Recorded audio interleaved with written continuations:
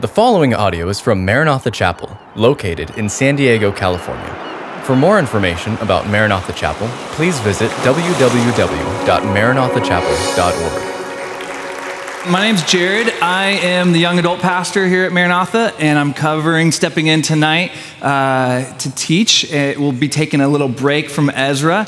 I'm excited to be with you guys tonight. I hope you had a great week. Just as I was singing that last song of your goodness never fails, and with all our lives, that we can testify, we can see it. It felt so powerful coming off of Easter week, where we saw so many lives given to Christ, where it was just such a powerful week of testifying of his grace and his love over us. I don't know about you guys, but it felt more at the surface level singing that this week. So for me, that's how I felt. I'm excited to be with you guys tonight. So for tonight, stepping out of Ezra, we're going to be looking in Luke chapter 10 at the story of the Good Samaritan. So turn there with me to Luke chapter 10. We'll be in the second half of the chapter. And we have so much to look at tonight, so I'm going to just jump right into it. So we're going to start by reading in verse 25, and we'll read the whole section of this story through verse 37, and then we'll pray. It says, "And behold, a certain lawyer stood up and tested him." That him is Jesus. He tested Jesus, saying, "Teacher, what shall I do to inherit eternal life?" And he said to him, "What is written in the law? What is your reading of it?" So he answered and said, "You shall love the Lord your God with all your heart, with all your soul, and with all your strength, and with all your mind, and your neighbor as yourself." And he said to him, "You have answered rightly. Do this, and you will live." Verse 29, "But he, wanting to justify himself, said to Jesus, 'And who is my neighbor?' And then Jesus answered and said, 'A certain man went down from Jerusalem.'" Okay, so I transitioned quickly. Now he goes to the story. He says, "Who is my neighbor?" Jesus transitions. Now we listen to this story in verse 30. He says, "A certain man went down from Jerusalem to Jericho and fell among thieves, who stripped him of his clothing. They wounded him and departed, leaving him half dead. Now by chance, a priest came down that road, and when he saw him, he passed by on the other side. And likewise, a Levite, when he arrived at the place, came and looked, and he also passed by on the other side." Verse 33, "But a certain Samaritan, as he journeyed, came where he was, and when he saw him, he had compassion. So he went to him and bandaged his wounds, pouring on oil and wine, and he set him on his own animal, brought him to an inn, and took care of him. And on the next day when he departed, he took out 2 denarii and gave them to the innkeeper and said to him, 'Take care of him, and whatever more you spend, I will come again and I will repay.' So," Jesus said, "which of these 3 do you think was a neighbor to him who fell among the thieves?" Verse 37, he responds by saying, "He who showed mercy on him." And then Jesus said to him, "Go and do likewise." Let's pray. God, your word speaks to us profoundly, continually, constantly, Lord. It's fresh and it's new each time we pick it up. Even a story like this that for many of us we've heard many times. And yet from that, Lord, you speak to us anew, afresh, individually, collectively, God. And so we come with anticipation for that, for you speaking, for your moving in your word's power, the power that it has to break off chains, to bring us out, Lord God, to embolden and exhort us and encourage us. So God, we pray that your spirit would move. It would move as it does continually in your word going forward. And so bless this time, we pray, Lord, in Jesus' name, amen. Amen. All right, I want to start tonight with a statement, okay? It's going to sound a little bit off. I fully expect that, and then I'll explain the statement. I'll give it to you a couple times, okay? So here's my statement. I used to think that our Christianity was like a destination vacation. Now I think it is more like a Big Sur trip. Okay, I'll explain, but let me say it again. I used to think that our Christianity was like a destination vacation. Now I think that it is more like a Big Sur trip. Okay, I love to travel. I don't know about you guys, that's one of the things that's been harder about this past year. I have been able to travel a little bit, and this is what I'm gonna reference here in a second.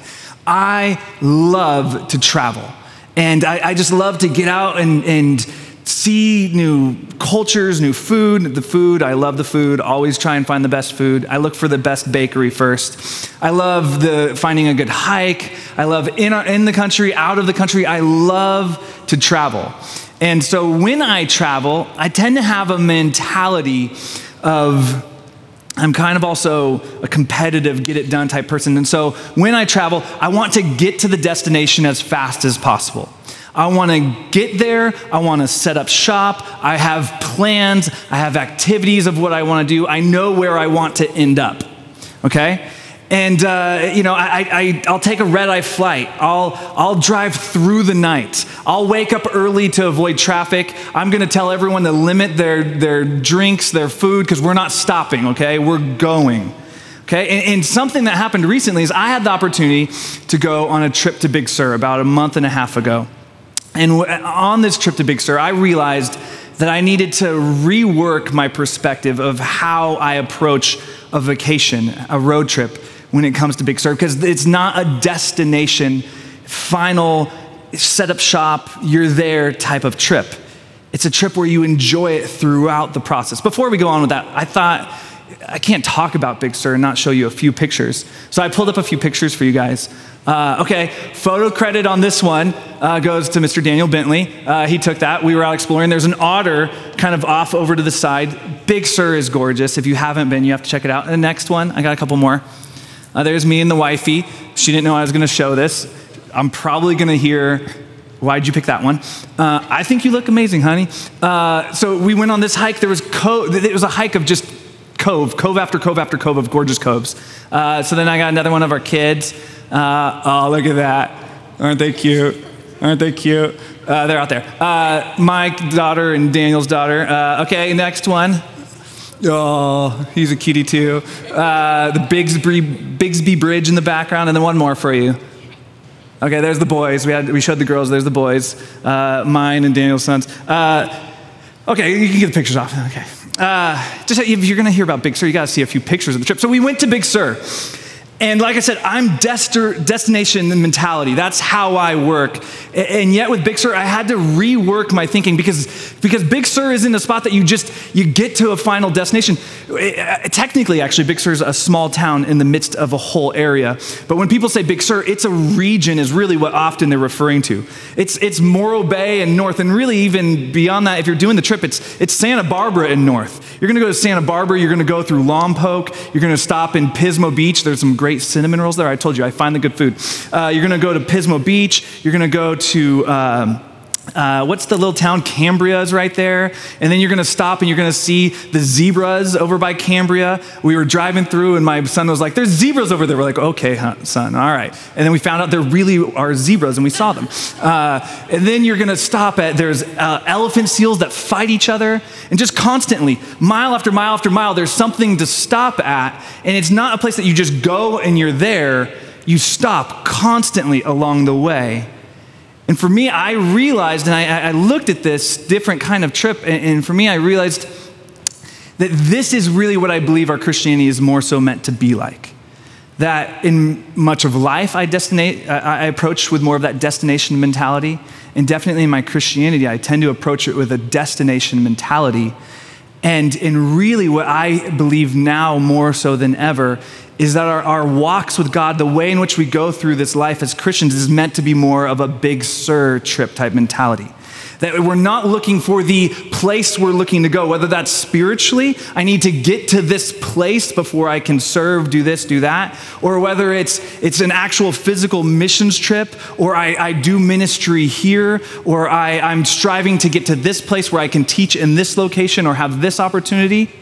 And it's not destination mentality. The the walk, the love, the call that God has for us is to just walk through life and look for constant spots to walk in the love of God, pouring that out upon people all around us. That it's to be someone who has eyes to see, ready to look at every single pull out and stop. Not saying I'm waiting for the ministry to come there, or this is the framework of how I put my ministry in, or how God calls me to love. But God calls me to love everyone, always, everywhere I go, and that I want to have that big Sir mentality.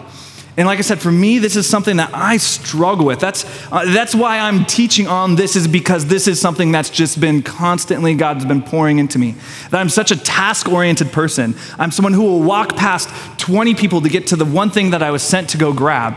And God calls us to see every person, every individual, everything around us. The person, who are the most common people that we would walk past in life, right? The people maybe ringing us up, the person in the security line at the airport. Those are the people that he calls us to see them, to see that God has us to give his love to them. And so he calls us to be a people who have that mentality. And that's what I want to look at tonight in this text. It's a text that's often more so focused on who we're supposed to love, and we'll definitely talk about that. But I believe more so now than ever that it also speaks to how we're supposed to love. Stopping, being patient, being long-suffering, being willing to pay a price, get messy, spend time pouring into people. And so let's jump back in the text, and then we'll work our way through it. Back to verse number 25. And it says, "And behold, a certain lawyer stood up and tested him." He tested Jesus. And now a lot of the commentators say it's not necessarily that he was trying to pin him down. Maybe he was, maybe he wasn't. Maybe he was just curious.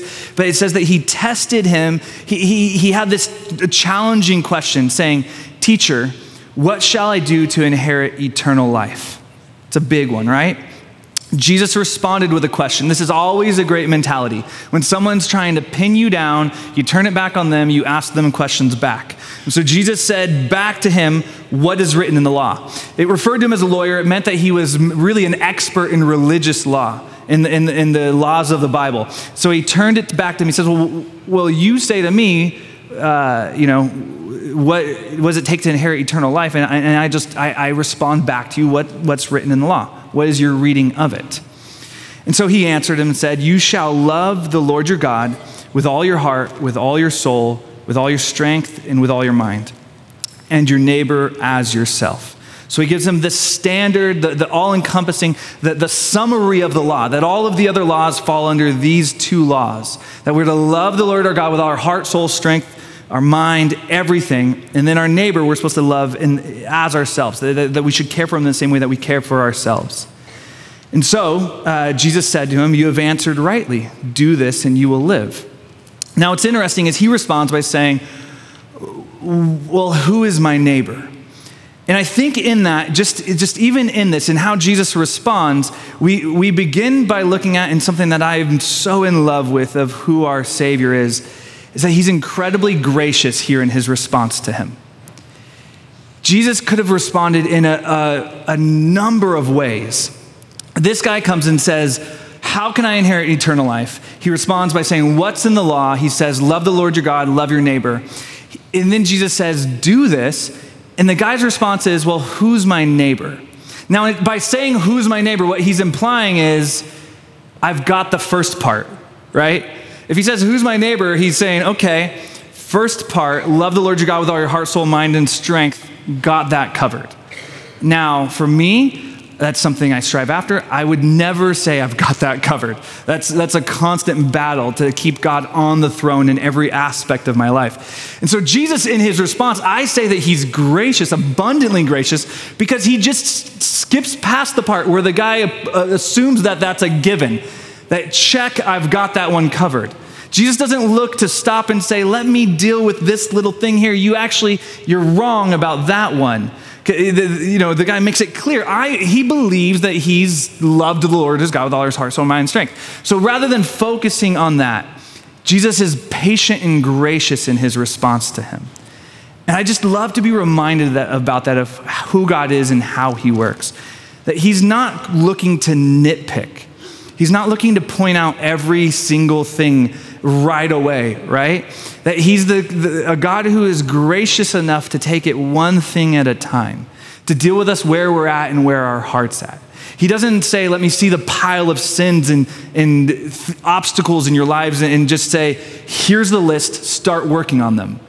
He allows this guy to have the kind of false perspective of, okay, you, in your mind, you've check-marked that first box. Let's go ahead and deal with this one that you wanted to discuss. And so for us, we can be encouraged that God deals with us where we're at. He's not going to give us the whole list all at once and say, finish this, go. But he's open, he's dealing with us where we're currently at in our lives. And then for others, I want to take that mentality of God. So often we're given his grace and he deals with us in just one thing at a time. And we're kind of like this guy where we think we've got everything else covered. This one thing is the only thing. This is the only thing I need to work on, you know? And yet then we look at other people and we're like, you really should fix all of these things, right? We should strive to have the heart of God. Let's just speak to this thing that God's putting on your heart. Let's just say, what is the individual, the thing that God's been moving and showing you, working in, and let's just pray over that. Let's not look to have a new believer come in or a friend come in and just give them a list, but say, what's God been showing you? Let's work on let God do the work in their lives that are the individual, the things that just moment by moment that he's showing them, that he's working on. And so we see that here, that Jesus doesn't say, whoa, whoa, whoa. You really think that you've loved me with all your heart, soul, mind, and strength, you know, that you've loved God that way? He says, okay, let's deal with this neighbor thing. So in verse 29, going back to that, just even in him asking the question. So Jesus said to him, you know, do that. And he says, but wanting to justify himself, he said to Jesus, who is my neighbor? And I think it's so fascinating, this desire to justify ourselves. That wanting to give himself an excuse or reason why he could maybe say that he had done what Jesus had just told him he had to do. He says, well, let me justify myself. Let me come at this from an angle to where I can feel okay with what I've done and who I am and how I'm approaching this. He wants to justify himself. And it's just, to me, it's always been so fascinating. I feel that we as humans all have advanced level degrees in justifying ourselves. We all have gotten masters and some of us PhDs in how to justify our actions and our approaches. That we're able to look at situations and we can justify how we responded, right? I do it nowhere more than on the road, right? That kind of even referring back to how we look at people versus how God looks at us, then how we respond looking back at people. On the road, I'm driving, and when someone else does something, I'm like, what were they thinking? You know, this and that. And for myself, I'm like, well, you see, the reason is I had this going on, this was going on. I'm actually in the right, they're in the wrong, right? And we can, in any stinking moment, we can come up with a reason why we were not at fault for what happened, why we get an exception in the situation, and we can justify. And for this guy, he comes to Jesus and he says, well, who is my neighbor? Let me come at this, figure this out. How do I love them? Who do I love? What's my approach here? You know, the priest and the Levite, surely as we get to them in a second, they're going to have reasons why they justified walking past the injured man. They came up with reasons of, well, he's gross, I'm going somewhere, I'm going to serve 100 people, should I stop for this one person? You tell me which is more important, right? They would be justifying in their minds how and when they should respond. In our own justifying, I'm not ready yet, Lord. It's not my gift, it's someone else's gift, I'm too busy. You know, the thing I'm going to, that's really important, right? And so we can always justify the reason why we do or don't do. God's law, the things he's called us to, why we put it off, why we say not right now. And yet, Jesus responds to his justifying, well, who is my neighbor? And he responds by calling him to include everyone, to broaden his perspective, to remove any ability to justify. He's going to go to the most extreme level with the Samaritan to say, there's no justifying. It's that I have called you to love everybody always. And so in verse 30, he goes on to say, Then Jesus answered and said, a certain man went down from Jerusalem to Jericho and fell among the thieves, who stripped him of his clothing, wounded him, and departed, leaving him half dead. So this is a famous road, Jerusalem to Jericho. It is well known. Some would even say, and perhaps this was the Levites and priests' justification for not helping him, was that he was being foolhardy by traveling this road by himself. That it was incredibly dangerous. You were supposed to do it with a number of people to help yourself have protection, a higher potential for safety in your travels. And so he traveled this road, whoever this was, this man of the story, by himself. And in doing so, he was attacked. He was left for dead. All of his stuff was stolen. And then we come to verse 31, where it says, by chance. Now, by chance, a certain priest came down that road. And when he saw him, we pause there. We're assuming he's going to help him, right? It's a priest. It's a religious leader. He's someone who knows the word of God. He's someone who's supposed to live the word of God. When he saw him, he passed by on the other side. And likewise, the Levite, when he arrived at that place, came and looked. And again, the Levite, surely the Levite, he's also a religious leader. He's also someone that would be highly respected, revered, esteemed for his understanding of Scripture. Surely he would help him. And again, he does not help him. And so when he arrived and came and looked, he also passed by on the other side. So obviously, this is a story that Jesus is telling. Jesus knew exactly where he was going with this story. Of course, it was not an accident that he told this story exactly as he did, with both of these two people coming by to see this man laying there on the ground, right? Because the lawyer comes to Jesus. He's a religious expert in the law. He knows the word of God. And so he says, who is my neighbor? And so really he then gives this story with two people who would have been essentially almost like peers of this lawyer. People who would have known Scripture, who would have known what they were called to, would have known what God wanted from them. And he says, these people are passing by. And they know who God is. They know his compassion and his love. They know the story of Jonah, where God was abundantly compassionate. They know that God held back his judgment many different times, that God called people to great acts of love and compassion. And they, instead of helping, they went by. They were religious. Yes, they were incredibly religious. They were the most esteemed of religious people around, and yet they were not willing to stop and to help this person. So as he's telling this story to this lawyer, they hear of these first two examples of people who come by, and they are not walking in the religion that God has called us to. And so jumping to another text real quick, James speaks of this well, this idea of religion that's void of action, religion that doesn't line up with then following the love that God calls us into. And so James chapter 1, verse 22 says, but be doers of the word and not hearers only.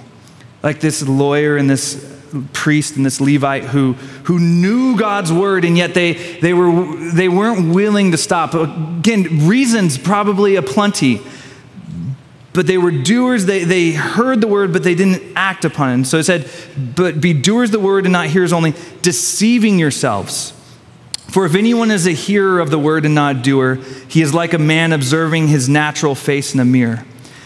For he observes himself, goes away, and immediately forgets what kind of man he was. You see, we must be sure not to just listen, not to just know, not just to memorize. We must be sure to respond. He compares it to a man who looks in a mirror, to someone who sees what's going on in the mirror and does nothing about it, right? I remember when I first realized I was going bald. I'm bald. Did you not notice?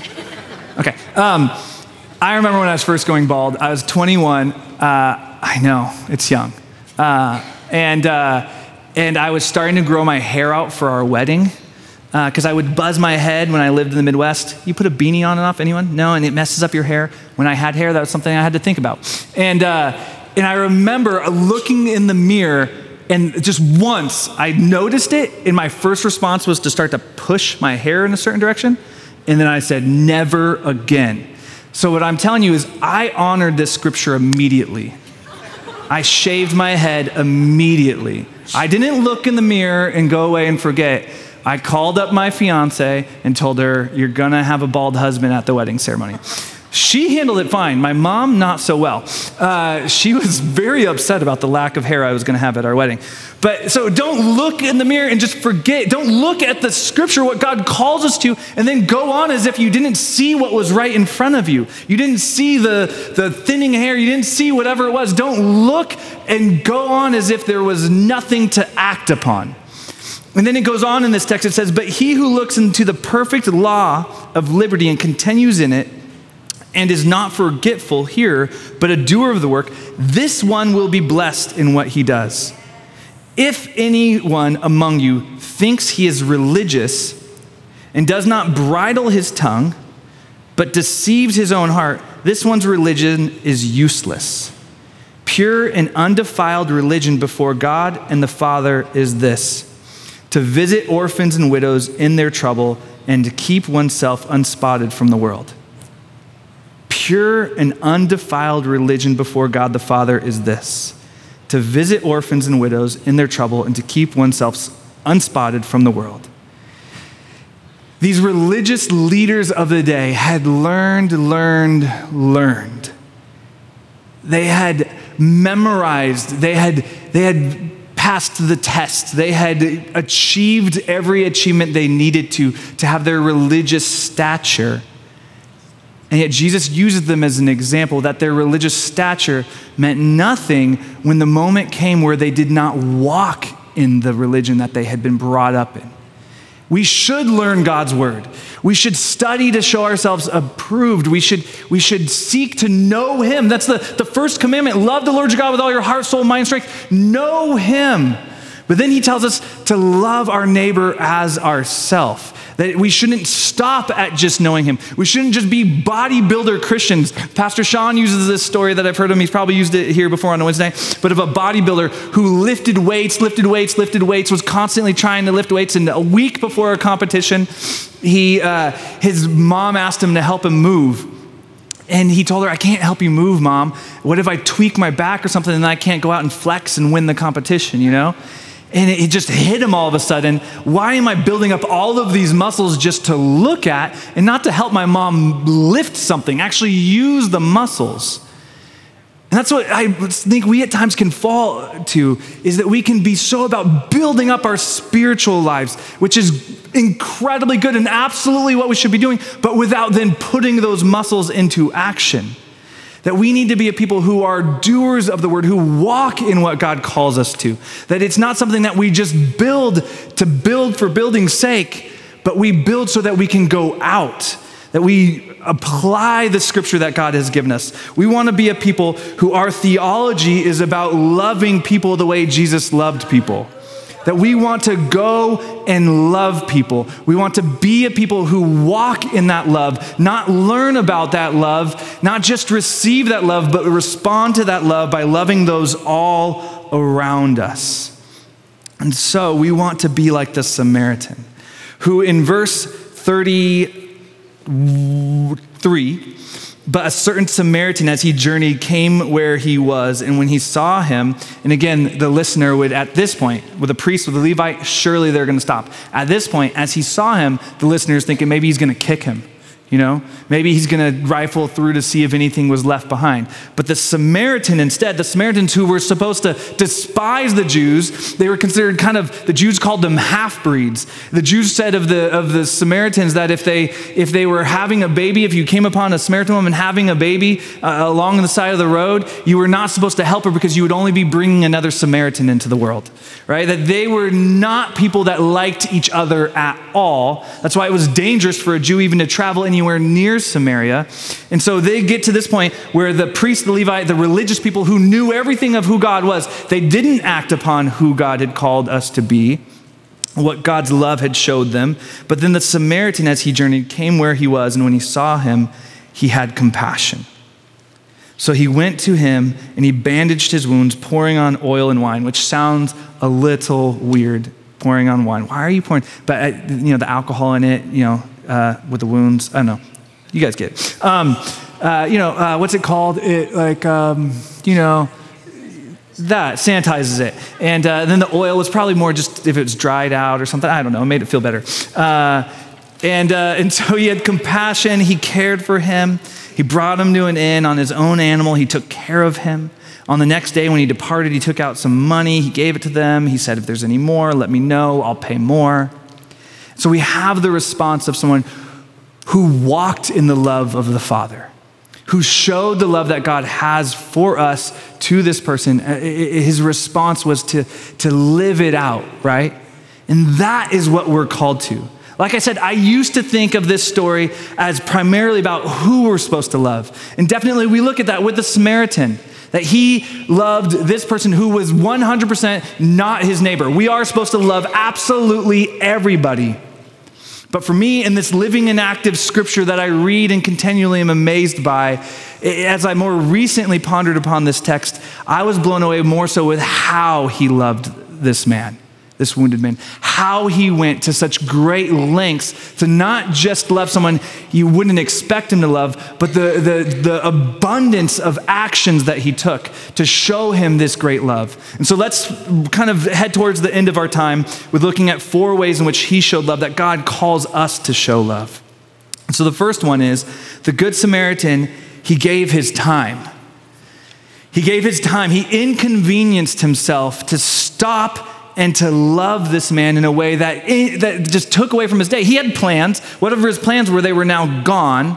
And I'm someone, like I said, I love plans. I love having plans. I make plans because I want to have the best day possible, right? I don't want to just kind of figure out as I go. If I have a plan, I can adapt. I can be, spontaneous. But if I plan, I can do even more, okay? And so as I have my plans, it's so incredibly difficult to stop.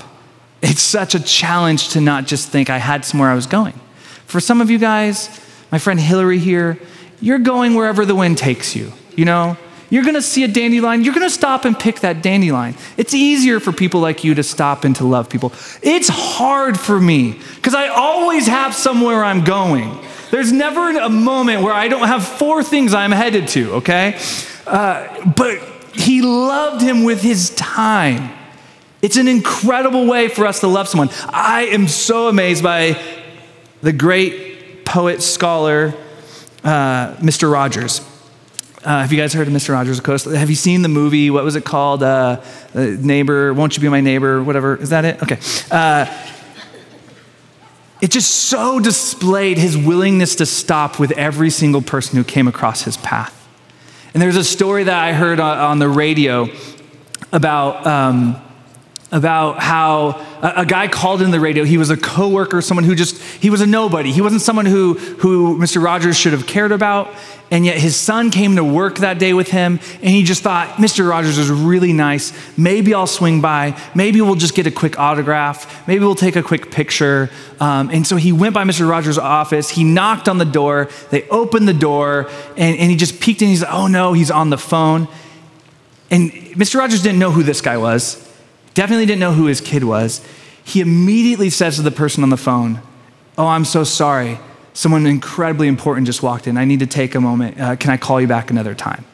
And he stopped and he spent an hour with this kid and just loved on him. One of the things that you always hear about him was that in his mind, the most important person in the world was whoever was right in front of him.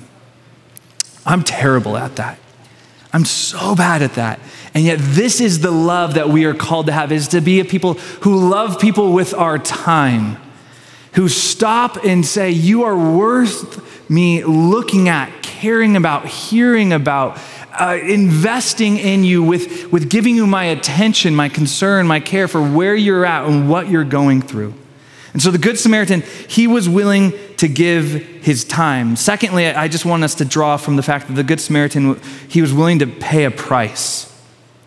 He's willing to pay both a physical, tangible 2 denarii, the scripture says, but he's willing to pay the price of just being with this person who he wasn't supposed to love. He was willing to give of himself. It's going to cost us something when we love someone. We know that from our children, right? It costs us stuff. I was just talking about with some friends at lunch today about owning a dog. okay? Owning a dog, great. Dogs are great. I'm a dog guy, don't get mad. But they inconvenience you. You have to come home early. You have these different difficulties that you have to go through to own a dog. You have to make sure that you have it taken care of, the shedding. And so with a dog, it's like, okay, count the cost. Do I want a dog or not? It's going to cost you something. But with your kids, they do all those same things. But of course it's worth it. You love them, you care for them so much, and so you count the cost. You love them, it costs you something. It costs you your evenings. It costs you some of your Pop-Tarts when you go and there's more gone than you thought there should be. It costs you something when you have kids, and yet it's so incredibly worth it because you love them. And the love that God calls us to for everyone, always, all around us, it's meant to cost us something. Like the Good Samaritan, we should have that heart to where we're willing to not just love people when it's most convenient or when it's cheap for us, but we're willing to pay something in how it cost us. The Good Samaritan next, he loved without limitations.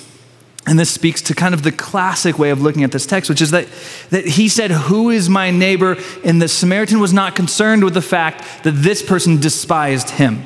That this person was someone who would not probably have given him the same treatment if he was injured on the side of the road, because Jewish people would most likely not care for a Samaritan in this way. And so he loved in a way that he was not concerned with, how would this person care for me? Would this person care for me at all? Is this person my neighbor? He was not stopping to tabulate, is this someone that I ought to care about, that I'm expected to care about? Is it my responsibility? No, he loved without limitations. He loved this person who came across. And so the fourth one is the Good Samaritan was not afraid to get his hands dirty. He was not afraid to get messy. And I mean that both literally and metaphorically. Literally, he got dirty. He probably got some sweat on him. He probably got some blood on him. He just probably destroyed his clothes as he went through the process of getting this incredibly injured, messed up person onto a donkey. And then instead of riding on his own donkey, walking alongside, he got literally messy. But then metaphorically, he wasn't afraid to get messy also. He wasn't afraid that people were going to look at him, that he was going to be judged. He wasn't afraid that there was going to be maybe an emotional aspect to it, that it was going to be something that could bring him sadness, difficulty, pain, that what Scripture calls us to and how we're supposed to love other people, it says with patience, with kindness, with humility, it says with long suffering. Being willing to emotionally go through difficult things with other people. It gets messy when we love people the way that God calls us to. Being willing to, for me, a hard one, put their number in my phone. I don't know why, but I'm a little particular about putting numbers in my phone. I don't want to just fill up my phone with tons of numbers. Being willing to give them my phone number, my personal cell phone number. It gets messy. Inviting them into your house, having them around, and then like boundaries, and then what time are they going to leave? I didn't mean that for any of my growth group members who are here. I want you to stay every Friday till 10:30. But it gets messy living your life together. Some of them stay so late. No, I'm just kidding. I'm joking. It gets messy to love people the way that God calls us to love them. And it says, though, that that's how we love.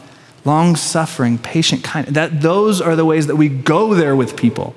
So God calls us to love people, yes, in a way that we might physically get messy, but then metaphorically, it's not going to be clean. Some of us have loved people and it's gotten messy and we thought, I did it wrong. That wasn't how it was supposed to go. Maybe I'm not supposed to love in that way. Maybe I'm supposed to try it differently or get better at it so it doesn't get so, and boundaries. And yes, we should have good boundaries, but we establish maybe too many boundaries because we don't want it to get messy again. And I promise you, it got messy for Jesus. It got messy for his disciples. Every time they walked in the love that God had them, dealing with James and John and Peter, dealing with all of the disciples, Judas Iscariot, it got messy. The love that God calls us to, it's not going to be the cleanest cut thing. It's going to involve us at times putting ourselves in situations to where, this move took longer than I expected. My day kind of got derailed. My family, we ran out of food as we invited these people over for dinner because more people came than we expected. Right? It's going to get messy, and that's not a bad thing because God's love shines incredibly powerfully even through the mess. And so we are called to love as the Good Samaritan, to have a love that goes far beyond just who, but to how we're to love, and layer upon layer upon layer, to walk in what God has called us to. Let me close with this story. There's a short story that I love from Leo Tolstoy. He told a story of a cobbler. A cobbler who was, in the story, a pretty new believer and who just fell in love with God, was reading the scriptures day after day after day, saying, God, I want to know you more. I want more of you in my life. And as the cobbler did this, he had this workbench that he worked at where he'd work on his shoes, and there was a window kind of right in front of it. It was a great setup for him as the cobbler because the window was at foot level to the street. Because as you came into his cobbler's shop, you had to go down a few stairs, but not a full staircase, a half staircase. So it left him looking out his window at shoe level, which as a cobbler, he could just see his handiwork going by in the town, right? So he'd sit at his desk, he'd read during his lunch, he'd read before his day started, he'd read when he was done cobbling for the day or whatever it was. And he would just wanted to know more of God. So one night he fell asleep face down in the Bible, and God came to him in a dream. And he said to him, tomorrow I'm going to show you myself. I'm going to reveal myself to you. I'm going to show you my goodness, my grace, my power. And that next morning, as he woke up face out of the Bible, brushing some drool off the pages, he was incredibly excited. God was going to show him who he was. He was going to reveal himself to him. So he went through his day with his, doing his cobbling, but he got less work done that day because he was just constantly looking out his window. God, where are you? Show me you. Right? And so he was a cobbler. Tolstoy was Russian. It was Russian weather. There was snow flurrying around. And as he sat at his desk working, looking for God, he happened to see an old man going by. This old man was a guy in the neighborhood who didn't have much money. He would pick up little odd jobs, and he was shoveling. And so he knew this man, and by why he was doing this was because he needed a little extra money to make ends meet. And he was struggling with his shoveling. And so he put down his tools. He set aside his looking for God for the moment. And he went out and he helped this man finish his shoveling job. They got it done a lot faster with the two of them. And immediately he came back and said, okay, I hope I didn't miss him. Still looking for God to reveal himself, got back to his cobbling. Well, a little while later, it's incredibly cold out, as I said, with the snow. And he sees a young mom go by with her child, clearly with not enough clothes on. And he has to stop again. This woman needs his help. And he brings her inside. He gives her some food, allows her to warm by the fire. He goes and finds some old coats. He covers her up. He sends her on her way. The third story he says is at the end of the day, he's getting a little discouraged. He hasn't yet seen God revealed to him. And so he's just looking. And right in front of his window, he can't miss it. There's a fight that starts to take place. A child had run by and tried to steal an apple from a woman who was selling apples, and she snatched him by the wrist, and she's ready to swing at him, telling him he's going to be going to jail or whatever. And he runs out, he breaks up the fight, he asks the price, he pays the price, he talks to the kid, he talks to him about how he probably shouldn't be stealing her apples. He offers him, maybe come back later, I'll give you some work to do. And he deals with this situation. And as he comes back into his house after this busy day, he's discouraged. He's like, God, where were you? He gets down at the Bible, he starts reading, and he's kind of fighting because he's kind of upset. I didn't see you throughout the day. You promised me last night that you would reveal yourself to me, and I was definitely looking. Got distracted a few times, but I was looking. And he falls asleep again that night over his Bible, and God comes to him, and he says the same thing to him in person in the dream. He says, God, where were you? And God says to him, I was with you all day. I showed you myself throughout your day. That in each and every one of those interactions, it was me and my love being displayed and revealed both through you, in you, and around you as you walked in the love that I have for you. As you revealed me in each of these interactions, as you displayed my grace and my goodness and my patience, my kindness, my long suffering. He says it was me being revealed throughout your day. You did see me. And so then Tolstoy ends with this scripture, Matthew 25:35, saying, For I was hungry and you fed me. I was thirsty and you gave me drink. I was a stranger and you invited me into your home. I was naked and you gave me clothing. I was sick and you cared for me. I was in prison and you visited me. Then these righteous ones will reply, Lord, when did we ever see you hungry and feed you, or thirsty and give you something to drink, or a stranger and show you hospitality, or naked and give you clothing? When did we ever see you sick or in prison and visit you? And the king will say, I tell you the truth, when you did it to one of the least of these, my brothers and sisters, you were doing it to me. The love that God calls us to is a love for him. The very way in which we love our neighbors is in loving him, and the very way in which we love him is in loving our neighbors. They go hand in hand. That he calls us to respond in all that we do, in all that he has done, in loving every person around us. Not limiting who is our neighbor and not limiting how we will love those people as our neighbors. That we are to love with an unreserved manner, paying the price, getting messy, giving them our time, and walking through our days, not with that destination mentality of I've got somewhere to be, I've got a task to do, I've got a missions trip coming up, I've got to do this or that, but go through our day with that big Sur mentality of every single step along the way, there is someone that God has me to love. Everywhere I go, there is ministry to walk in. Every person that I come across is someone that God died for and that I should love in a way that is profound, with time, with effort, with cost, with anything and everything I have to offer them. And so we want to walk in that love, God's love that is so incredibly profound towards us. Let's pray it in. God, you are so good.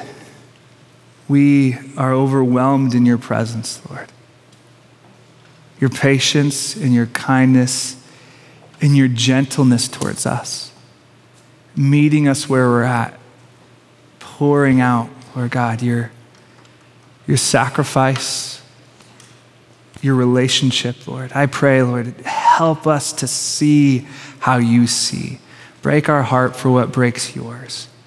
Give us compassion and empathy. Lord God, give us sturdiness in that, Lord.